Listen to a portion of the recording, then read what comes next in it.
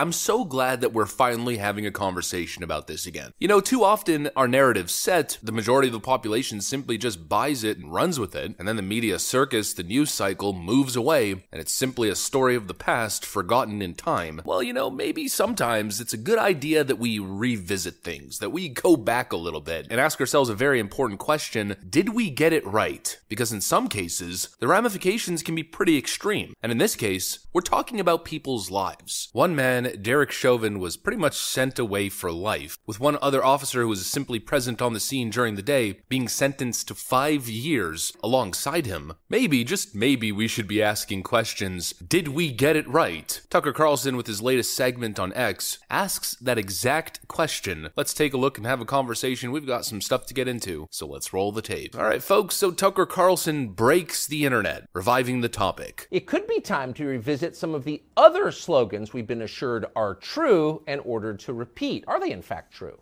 Did, for example, a racist white cop actually murder a man called George Floyd, a civil rights leader, in Minneapolis on Memorial Day of 2020? Now, we've been told that happened, told it relentlessly for more than 3 years. So at this point, we've been told it so much that pretty much everybody seems to believe it. And because everyone does kind of believe it, a small group of people has been allowed to make massive changes to American society. They include, but are not limited to, decriminalizing stealing, defunding the police, adding a new federal holiday to the calendar called Juneteenth, the ceasing of hiring all white men in corporate America, and of course, significantly, they also sent a cop called Derek Chauvin to prison for more than 40 years. He would be the racist white devil who murdered George Floyd. But the question is, did he actually murder George Floyd? And the answer is, well, no, he didn't murder George Floyd. And we're not guessing about that. We know it conclusively, thanks to a new court case now underway in Hennepin County, Minnesota. The case was brought by a prosecutor there called Amy Sweezy. She's suing her boss. So the case is not actually about George Floyd or Derek Chauvin, but it tells you an awful lot about both of them. In her deposition, which you should read, Amy Sweezy describes a conversation that she had with the county medical examiner, Andrew Baker, right after George Floyd died. Quote, "I called Dr. Baker early that morning to tell him about the case and to ask him if he would perform the autopsy on Mr. Floyd." Sweezy recalls all this under oath in the deposition. Quote, "He called me later in the day on that Tuesday, and he told me that there were no medical findings that showed any injury to the vital structures of Mr. Floyd's neck. There were no medical indications of asphyxia or strangulation." Oh. In other words, George Floyd, according to the official autopsy, was not murdered.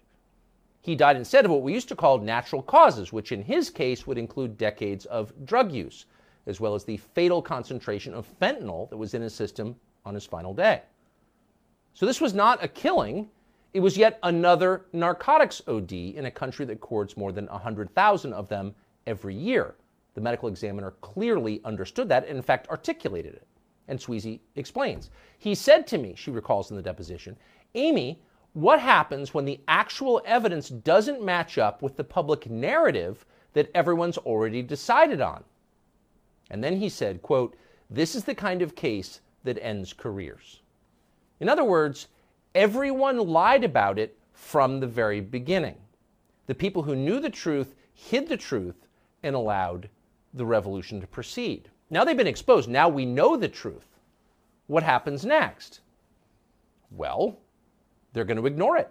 The Biden administration just issued a long purple statement celebrating George Floyd's birthday. He's a martyr, despite the fact we know that he was not murdered. And by the way, Derek Chauvin is still languishing in jail for the rest of his life. Why is it always and only Tucker who seems to be the only one with the balls to ask these kinds of questions? Every other mainstream drone continues to remain silent. It's an absolute disgrace considering somebody's life is on the line. Somebody who is possibly innocent. And yes, that is a real concern. That's not a conspiracy theory. I'm not making that statement because I'm a racist. Not at all. It's just that, this document kind of exists. This is an official George Floyd autopsy. Quote, "No life-threatening injuries identified. No facial, oral mucosal, or, I'm gonna butcher this, conjunctival petechiae. Please don't laugh at me, I didn't go to med school. No injuries of anterior muscles of neck or laryngeal structures. No scalp soft tissue skull or brain injuries, no chest wall soft tissue injuries, rib fractures, other than a single rib fracture from CPR, vertebral column injuries, or visceral injuries, incision and subcutaneous dissection of posterior and lateral neck, shoulders, back, flanks, and buttocks negative for occult trauma. Then on the toxicology report, blood, drug, and novel psychoactive substances screen. Fentanyl, 11 nanograms per milliliter. Norfentanyl, 5.6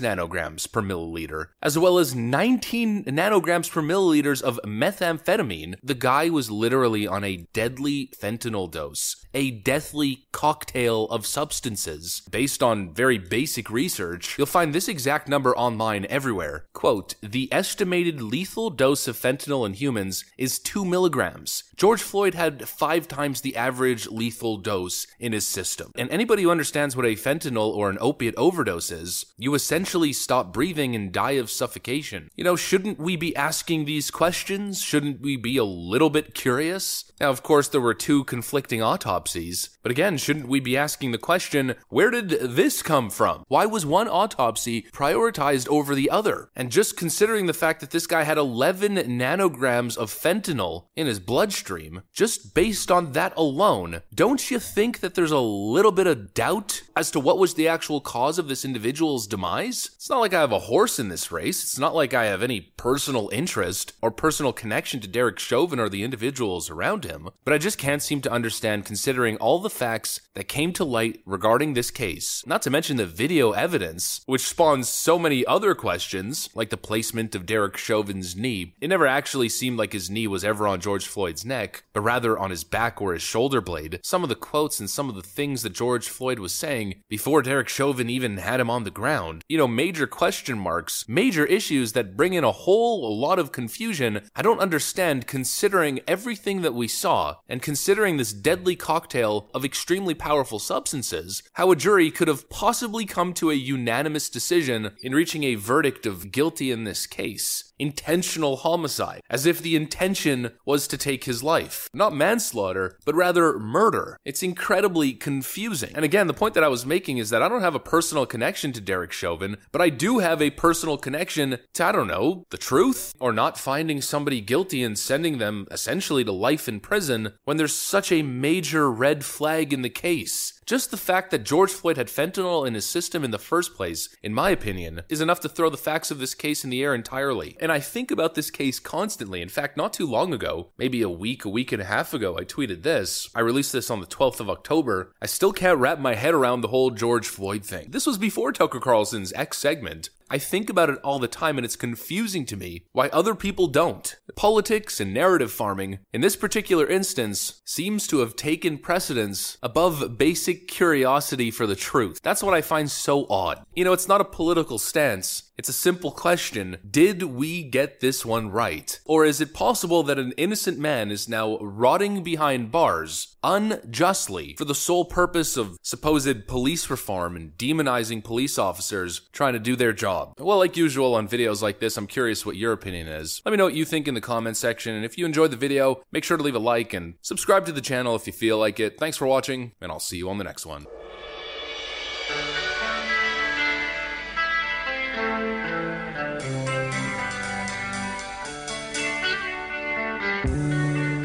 This is what's going on, folks, at home. If you're trying to figure this out, if you're scratching your heads, you see the video, you see droves of people, 2.4 million people coming over the border illegally, the president allowing, the Democrats in charge of Congress are allowing it. The deal is they're going to turn them into voters. You just heard it. They don't have any problem with that. They celebrate it. Here's the deal. We have a problem with it. The Constitution has a problem with it. American elections should be decided by American citizens.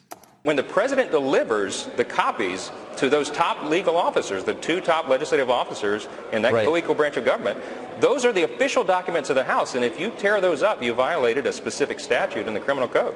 It is absolutely nightmarish and surreal to hear the description of what these people are doing to the bodies of young children. Joseph Biden has engaged in bribery schemes, pay-to-play schemes. And then Article 2, Section 4 says, the president shall be removed from office on impeachment for and conviction of treason, bribery, or other high crimes and misdemeanors. But we have to acknowledge that the federal government is way too big. And it does way too many things. And very little of what it does it do well. And that consolidation of power has become really very dangerous. It's created an administrative state that is out of control. You don't like his political positions? Great, but you can't impeach a president because you don't like him. That's not how this system works. You don't get the right to do that. The people of this country do. We live in a republic. I'm just sick of this. I yield back. Secretary Mayorkas, we have the frustrating responsibility on this committee of providing oversight of your agency, but I have to be honest and tell you I'm not sure exactly what you do at the Department of Homeland Security other than great harm. On your watch, the data is pretty clear. We've had record levels of illegal immigration, a rapid decline in deportations, skyrocketing fentanyl deaths across our country, and the Secret Service, which is a DHS component, can't determine who left cocaine at the White House. We stand at a very dangerous time. I'm stating the obvious. We all know that. The world is in turmoil. But a strong America is good for the entire world. The Speaker of the House has been chosen. Mr. Reagan. All right, so the Speaker of the House has finally been chosen. Mike Johnson. But who the heck is Mike Johnson? The primary criteria that conservative Americans have for Speaker of the House is that the Speaker of the House is not controlled by the deep state, that he is a true patriot, that he is not there simply to enrich himself, that he is not there to fight for Wall Street, the military-industrial complex, special interest groups, corrupt labor unions, billionaire activists, or other nations, but rather that he is there to fight for the American people. And it looks like we may have found the guy, and his name is Mike Johnson. But again, who the heck is this guy? I'll get into it in one moment. First, I have to sell you something. Do you want to take control of your financial future, but you don't know where to start? Noble Gold Investments understands. Investing in precious metals may sound confusing, but the team at Noble Gold Investments, they make it easy. Let's hear from some actual Noble Gold Investments customers. One customer says, the staff answered all my questions and helped me every step of the way. Another says, no pressure sales tactics, just honest guidance. And finally, securing my future is less stressful thanks to Noble Gold's expertise. So look, don't settle for financial uncertainty. They will suggest options and see if you can diversify into gold and silver. Right now, Noble Gold Investments is offering a free 5-ounce silver America the Beautiful bullion coin for qualified accounts. Don't settle for financial uncertainty. Noble Gold Investments has an A+ rating with the Better Business Bureau and countless 5-star reviews. Why wait? Go to noblegoldinvestments.com right now, noblegoldinvestments.com, the only gold company that I trust. Okay, so who the heck is Mike Johnson, and why is he so awesome?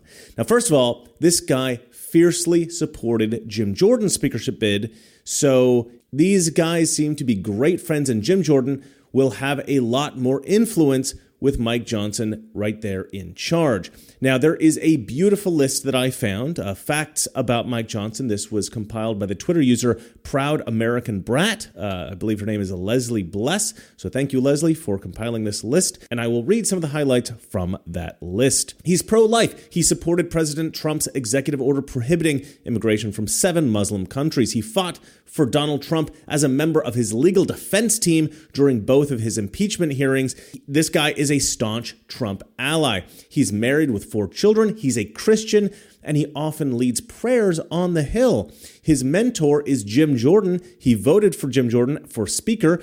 He voted against certifying Joe Biden's election. He has been actively involved with the investigations into Joe Biden, which to me, that is a huge deal. And then beyond this list, I've got a few other highlights here from reporter Simon Atiba. Mike Johnson was a college professor and a conservative talk show host, which is kind of cool. Kind of the same job that I have almost. He's an attorney with a focus on constitutional law who worked with religious groups, and he served on Trump's first Senate impeachment trial defense team. Mike Johnson sponsored more bills that passed than the average Republican House member. So there you go. That's a nice little laundry list of bullet points. But you know, even with all of this, there might be a lingering question about Mike Johnson in your mind. And that question is, if Mike Johnson is so great, why would the deep state even allow him to be speaker? Do they know something that we don't? And that is a great question. It's a legitimate question. We don't know a lot about this guy. Honestly, I'd never heard of him before yesterday. Because look, Mike Johnson is not a spotlight guy. He's not a flashy attention seeker. He's not trying to get TikTok views or followers on X or Instagram. He's just a low-key lawmaker who seems to quietly believe and fight for all of the right things. And I love that. And you know what? So does everybody else, because everybody in Congress seems to love this guy. At least everybody on the right. Monica Crowley drew my attention to something quite cool. She tweeted, "The first thing Speaker-designate Mike Johnson did last night was to ask the Republican caucus to pray with him. This is exactly what we need at this exact moment." And I thought that was just awesome. And then, of course, the creme de la creme, Donald Trump endorsed this guy. Mike Johnson's going to do really well. He's popular. He's smart. He's sharp. He's going to be fantastic. I think he's going to be a fantastic speaker. I believe that will happen. We'll see what... You'll let me know when I come out. I'll be out in a couple of hours. And, ordinarily I'd just say, okay, if Donald Trump, the guy that I think is, the least corrupt person in Washington, D.C., if he likes this guy, then I like this guy. But the problem with quiet politicians is that it's hard to know what's really going on behind the scenes. And so the question still lingers. Why would the deep state let all of their rhino operatives vote for this guy? And of course, Donald Trump has been fooled before. And honestly, I just kind of hate going along with the crowd. I hate to just listen to all the other conservatives out there and go, you know what? Yep, that's right. And in fact, I rarely do that. There's always some little thing I disagree with or I'm concerned about. But in this case, guys, I've done the research. I've looked into this guy, and there is absolutely nothing that I could find that has raised any red flags. But there is one reason above all else that I love this guy. The left absolutely hates him. Upon hearing the news of Johnson's potential speakership, the delusional girl who proclaimed that every Republican guy secretly wants to date her, AOC, she hyperventilated as usual, and she tweeted, introducing extremist GOP speaker nominee Mike Johnson. He was a key architect of the January 6th strategy to overturn the U.S. election. Here he is, leading a crowd that's booing and telling a congressional correspondent to shut up when asking about it. Now, ironically, he had just led that crowd in a prayer, but AOC twisted it into some kind of bizarre socialist fantasy fiction because that's what leftists do. It's not about reality with them, it's about the perception of reality. But the fact that AOC is panicked about Mike Johnson, that is the best endorsement that this guy could get in my eyes. And this idea that he was like the key architect of the January 6th strategy to overturn the U.S. election and all that, I've been hearing this on CNN, MSNBC all day long. Like, this is their talking point. Somebody put that out, the DNC, whoever it is that puts those talking points out, they put it out. This is what every Democrat is saying right now. So you're going to probably be hearing that a lot. Now, the utterly corrupt and ineffectual deep state hitman, Adam Schiff, wrote, "You might be Googling who Mike Johnson is this morning. Let me make it simple." That's my Adam Schiff impression. "Johnson is a hard-right, pro-Trump leading election denier in the House. Sadly, this is what passes for speaker material in the Republican conference." I was wrong about AOC's panicked tweet. This is the best endorsement that Mike Johnson could get. Adam Cryon Q. Kinzinger wrote of Mike Johnson, "He led the lawsuit." They've all got the same accent. "He led the lawsuit against the election and sparked the whole thing. Yeah. If Adam Kinzinger hates someone, what's the opposite of a red flag? Whatever. These are all stellar endorsements for Mike Johnson. Now, presumably after soiling himself, Representative Jared Huffman tweeted, "Welcome to the Republican era of not even pretending they aren't forcing their religion on Congress and the American people. This is a slippery, dangerous slope to theocracy." Yeah, how terrifying that a Christian might hold political office in America. You know what?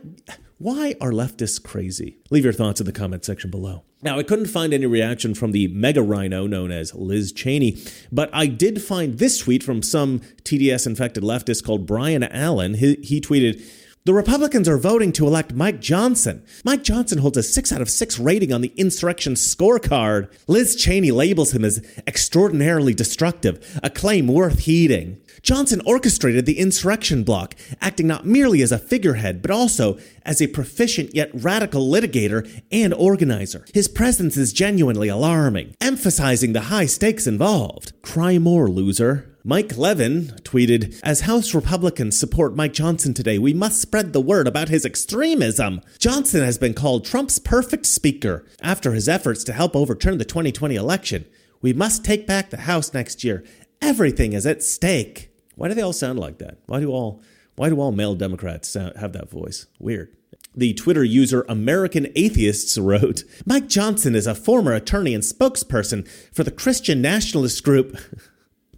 Christian nationalists, okay. "Alliance Defending Freedom. He was given an award by the anti-LGBTQ and Christian supremacist hate group Family Research Council."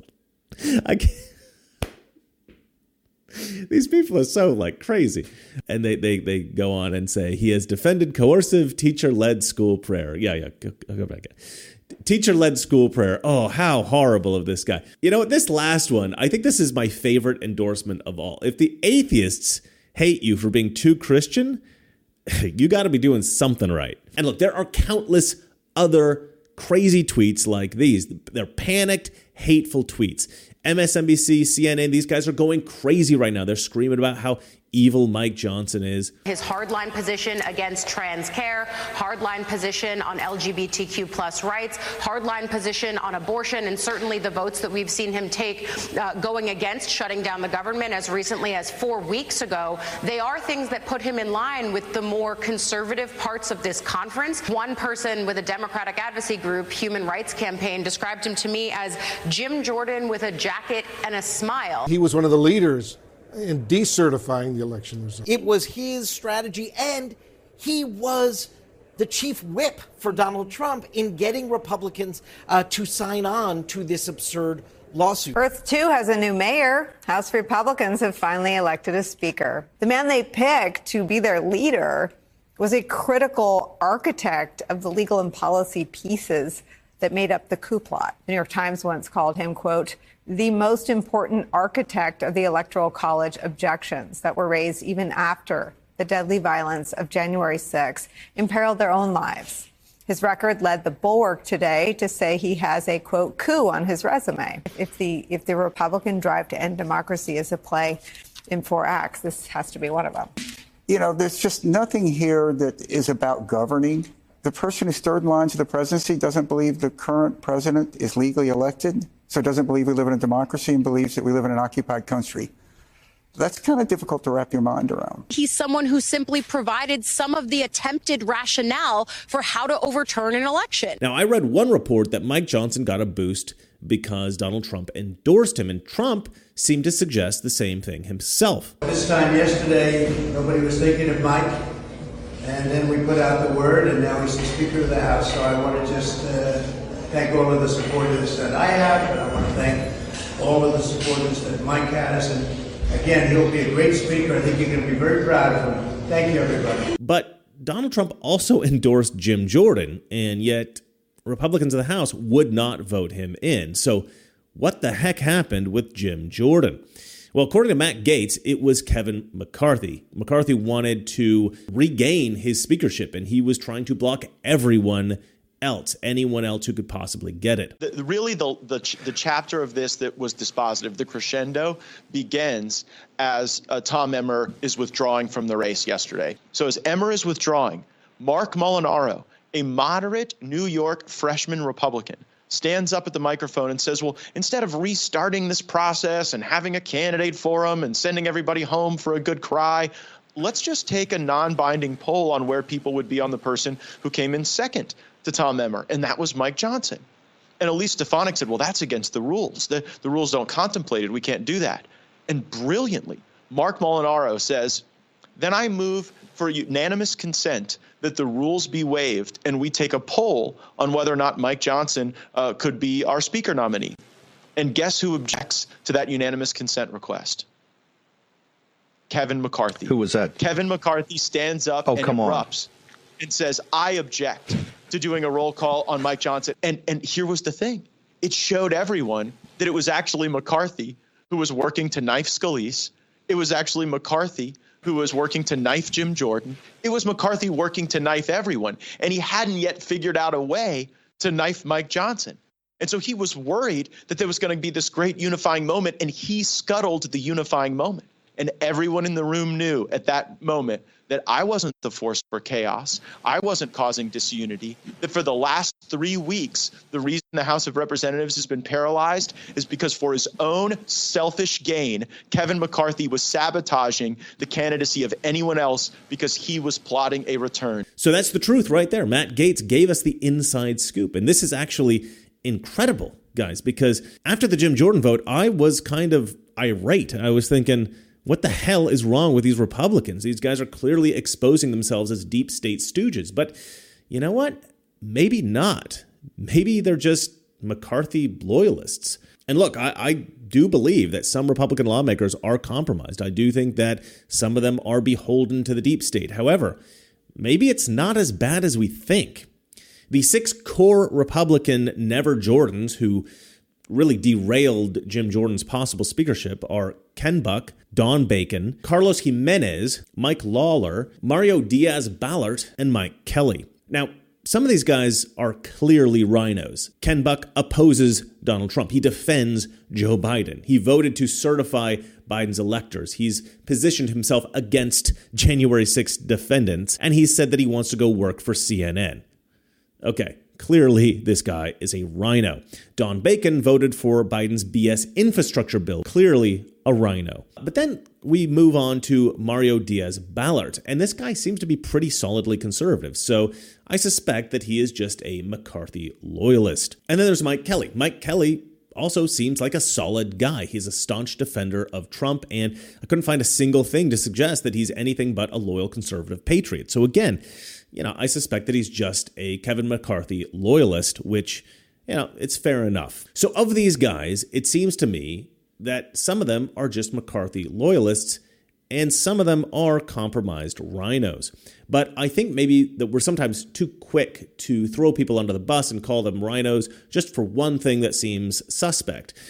And this is great, this gives me a lot of hope because, maybe things in D.C., at least on the Republican side, maybe they're more positive than we think. But look, Matt Gaetz knows a heck of a lot more about this than I do. And if this is more of an internal battle, then that is what it is. And the rhino problem might be, not as much of an issue as we actually tend to think. And here's why I'm so optimistic. Here's why I have so much hope for the future right now.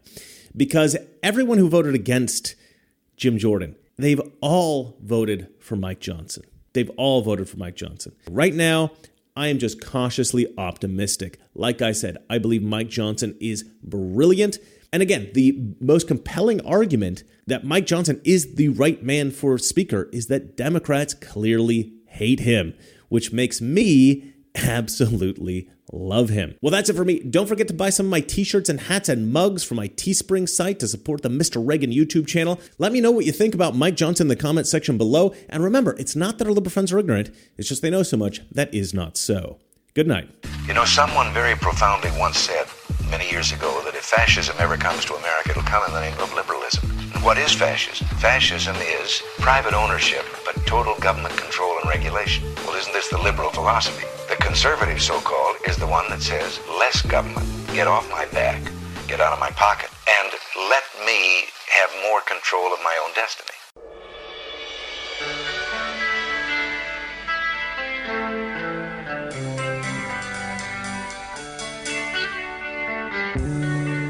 You're seeing all these protesters, even in the Capitol building. And you know what's interesting? We know who they are. Our government knows who they are. The Biden administration knows who they are. I know who they are. I provided the information with various media outlets and various reporters, and they have utterly ignored it. So I'm going to spend my opening talking about who these people are. Are they just happening? Is this just wokeism? No. It's much worse. Believe it or not, we've been infiltrated. We've been infiltrated, the Hamas network in America. And over at George Washington University, they've written all about it. They put a paper out this month. Their program on extremism at George Washington University, the Hamas network in America. The media aren't even looking at this. It's available to everybody. But I want to tell you about it, because that way you'll know about it. In the months following the 1987 formation of Hamas, Muslim Brotherhood branches and offshoots throughout the world activated themselves to assist the newly formed organization, that is Hamas. According to international documents released in federal court, in 1988, the head of the Palestine section of the Muslim Brotherhood in the Middle East traveled to the United States, where he met with fellow Muslim brothers to seek their support. The result of the meeting was the formation of the Palestine Committee of the Muslim Brotherhood, in America, of course. In October 1992, internal memorandum of the Palestine Committee clearly explained the Muslim Brotherhood's vision of the Israeli-Palestinian conflict. I quote, "Palestine is the one for which Muslim Brotherhood prepared armies, made up from the children of Islam and the Arab and Islamic nations to liberate its land from the abomination and the defilement of the children of the Jews. And they watered its pure soil with their honorable blood, which sprouted into a jihad that is continuing until the day of resurrection and provided a zeal without relenting, making the slogan of its children, 'It is a jihad for victory or martyrdom.'" The document also called on the committee to work to, quote, "increase the financial and moral support for Hamas, to fight surrendering solutions," in other words, no peace, "and to publicize and focus on the savagery of the Jews." Reflecting the traditional pyramidal structure of Brotherhood organizations, stick with me, they're very important. The committee was composed of the heads of 3 U.S.-based organizations that had been set up to aid Hamas in Palestine. The General Purpose Islamic Association of Palestine, the financial arm represented by the Occupied Land Fund, which later became the Holy Land Foundation, and the United Association for Studies and Research, a think tank. These 3 organizations, each operating in its field but all deeply interconnected, constituted the public face, here in the United States, of the secret structure of the Muslim Brotherhood Hamas in America.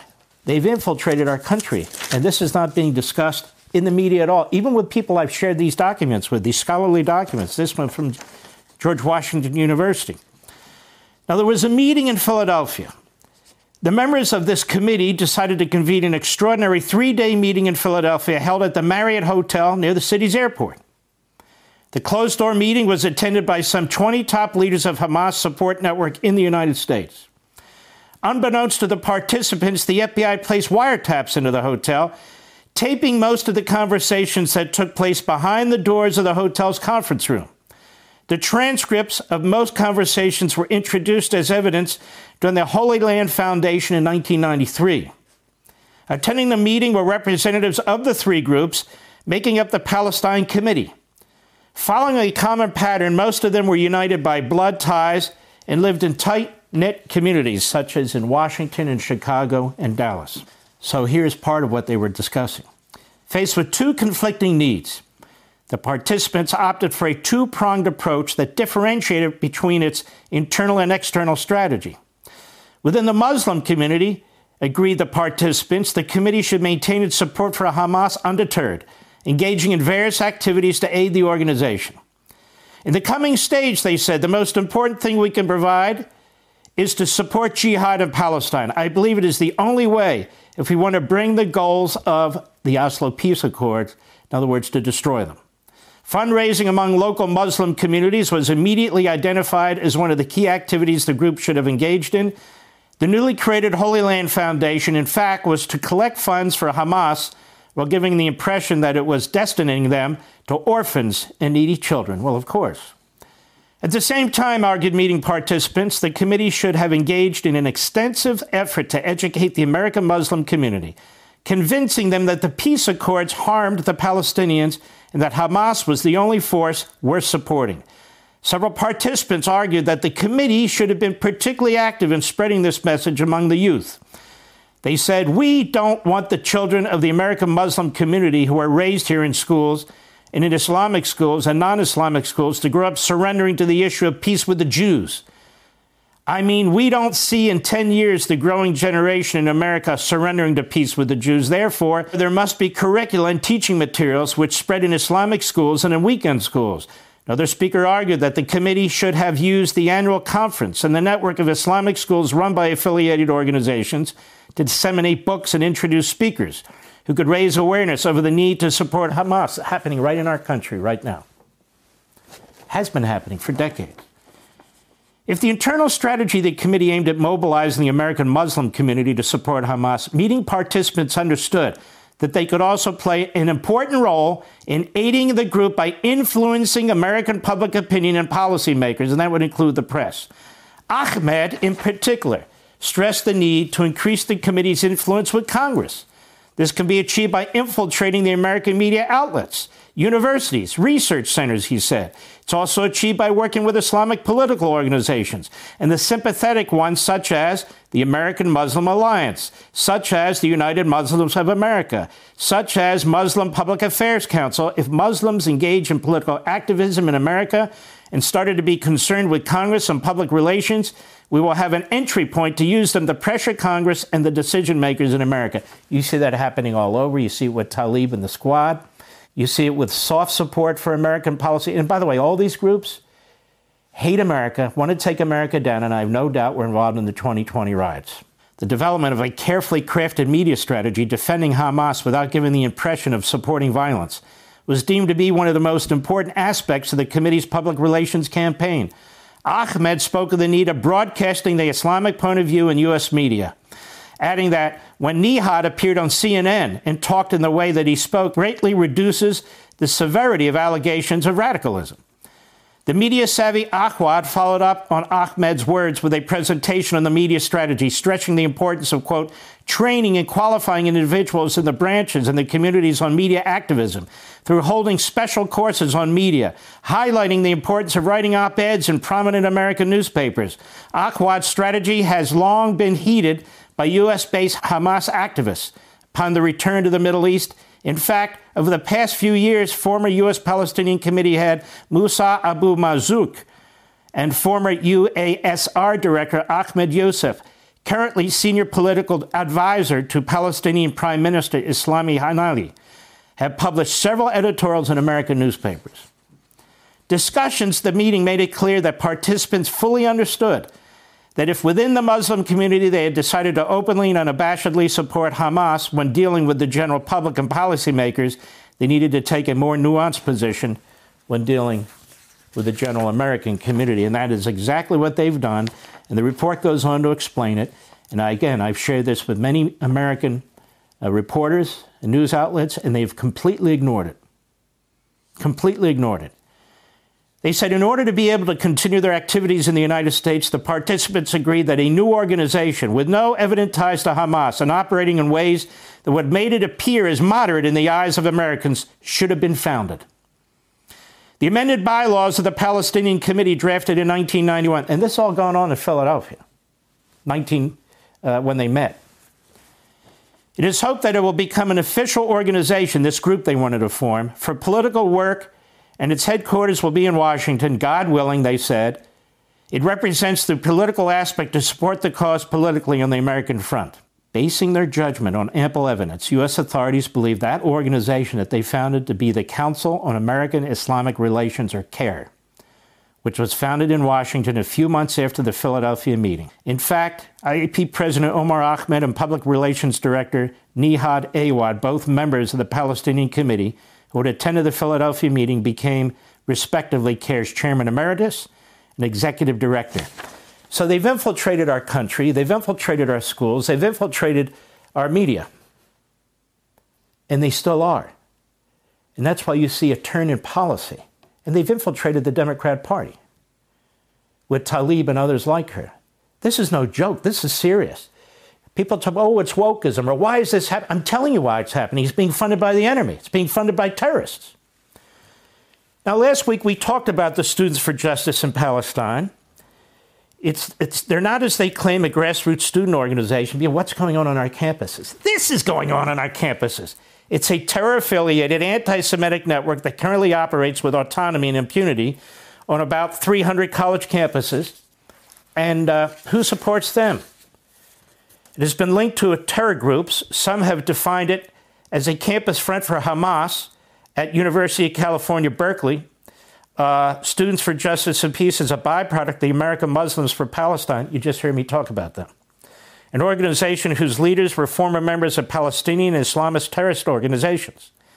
AMP was founded in 2005 by the former leaders of 3 organizations, which we already talked about. So they are a front organization to a front organization that is funded by the enemy and has platforms on 300 or more of our universities. Now, you saw these huge numbers of people gather on Capitol Hill in the Kennett office building, and people said, what are this? Is a Jewish group. It's a Jewish group. I provided this information to American journalists as well, and some news completely ignored it. It's the Jewish Voice for Peace. What's the Jewish Voice for Peace?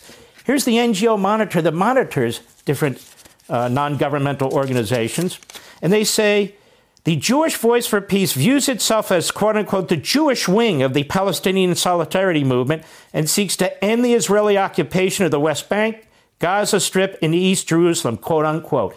It was founded by radical Marxist Jews from our universities, the Jewish Voice for Peace. They've enlisted and recruited a number of people into this organization. And what else?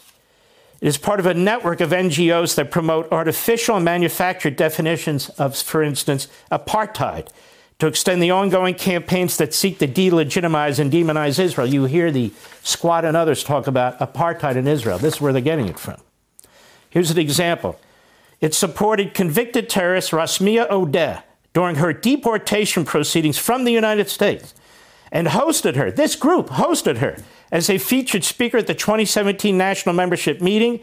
Rasmia Odeh, a Popular Front for the Liberation of Palestine operative, a terrorist group, was convicted for immigration fraud after concealing her role in 2 terrorist bombings in Israel.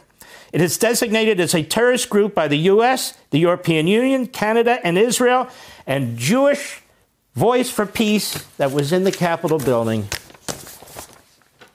celebrated and supported her. It's called The Enemy Within. Funded particular colleges and universities, but not just there. Now, media. This is what we're up against. Here's the problem with the media.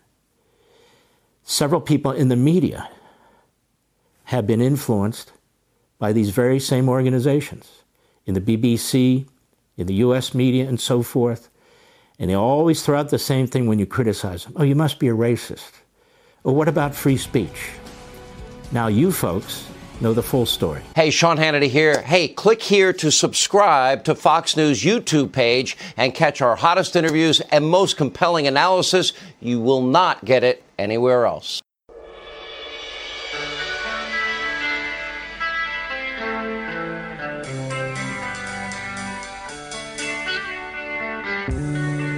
Dennis Prager here. Thanks for listening to the Daily Dennis Prager Podcast.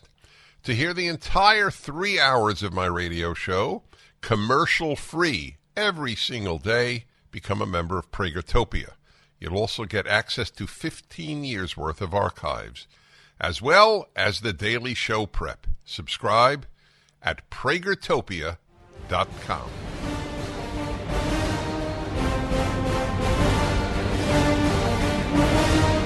Hello there, everybody. Dennis Prager here. So they had a press conference yesterday where members of the world press were invited to see pictures of what Hamas did to Jews on October 7th that had not been released earlier. And I have a report here that is just worthy of your being aware. If you don't want to know about it, it's because of my old understanding of evil that people don't want to know about it. Evil is not dark. People can look at the dark. Evil is extremely bright. So, there's a reporter who said, I watched Hamas unleash hell from Unheard. The footage bore testament to an ancient hatred. So he writes, Agari, this is the Israeli who made the presentation, is technically a media mouthpiece, but he veers into rhetoric. Why did they strap GoPros to themselves? Right?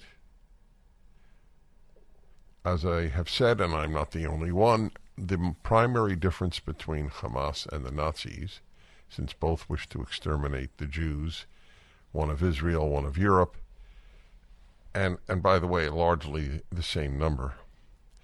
The biggest difference is that the Nazis tried to hide what they did, whereas Hamas wants it publicized.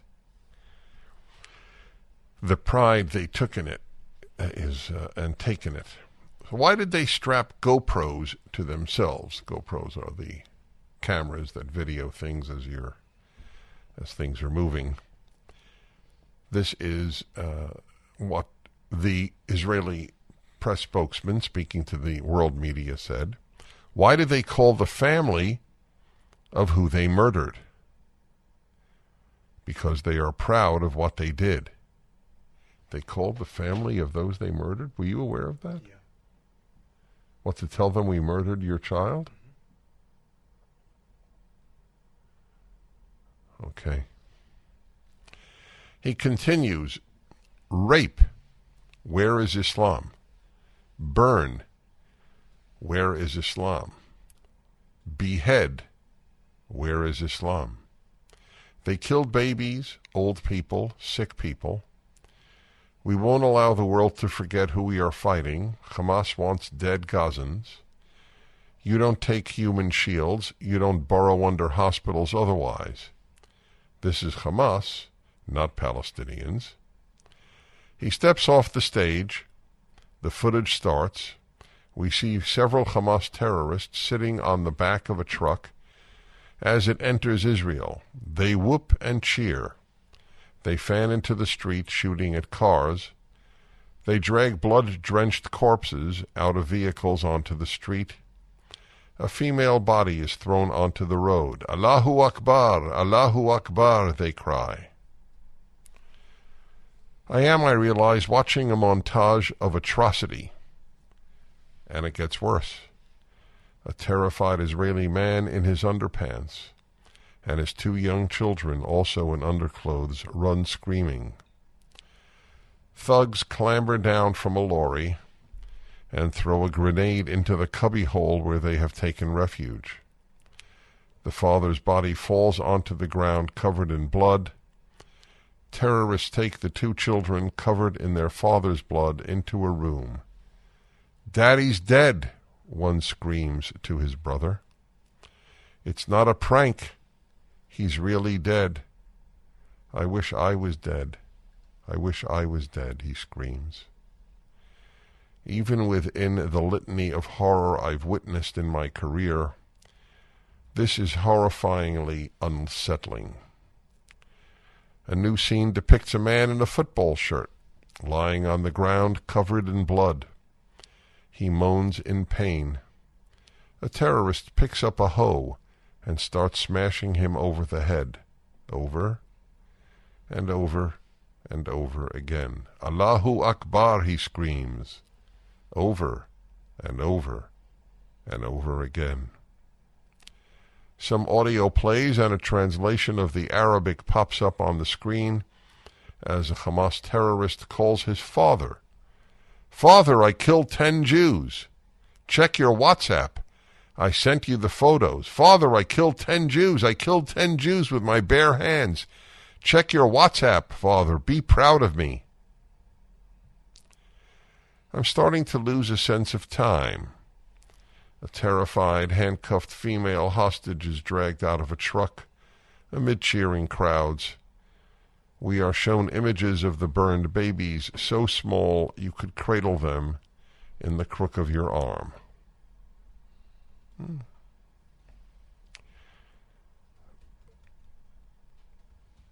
And it's very, very hard for colleges to condemn the greatest evil at the moment.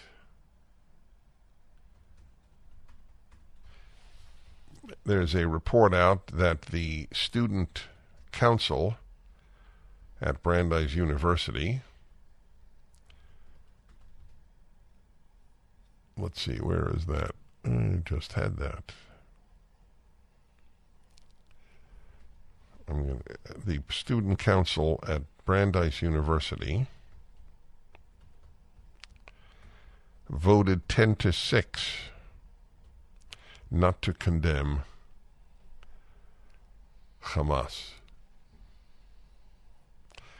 Brandeis University is the university that years ago rescinded an invitation to Ayaan Hirsi Ali to speak about Islam. She's a black Muslim woman, or at least she was raised Muslim, from Somalia, and has devoted her life to protecting women living in the Islamic world. For pro-Israel students at Brandeis University, the 2 weeks since Hamas attacked Israel had been, at least in part, a period of relief. The campus had not been convulsed by the kind of anti-Israel sentiment that was roiling many others. That changed on Sunday when Brandeis student government voted down a resolution condemning Hamas and calling on the terror group to release all hostages. Only 6 members of the university's student union voted in Student Union Senate, voted in favor of the resolution, while 10 voted against and 5 abstained. So 15 of the 21 would not vote for the resolution. It's absolutely infuriating, said Stephen Gogan, the Jewish sophomore who resigned from his position in the student government over the vote. The word that comes to mind most is outrage. Well, that's the word that comes to him. The word that comes to me is college. Located just west of Boston, Brandeis was founded in 1948 by the Jewish community and is named after Louis Brandeis, the first Jewish justice to serve in the U.S. Supreme Court. Jewish students make up about a third of undergraduates, giving Brandeis one of the highest concentrations of Jewish students at any college in the country. And their student senate could not vote to condemn Hamas. Don't ever laugh at Neville Chamberlain. It's one of the real important lessons to be learned. It cost a lot more for Britain to confront Hitler in 1938 than it costs anybody to make a resolution against Hamas, and we can't even get that done. And President Biden is preoccupied with Islamophobia.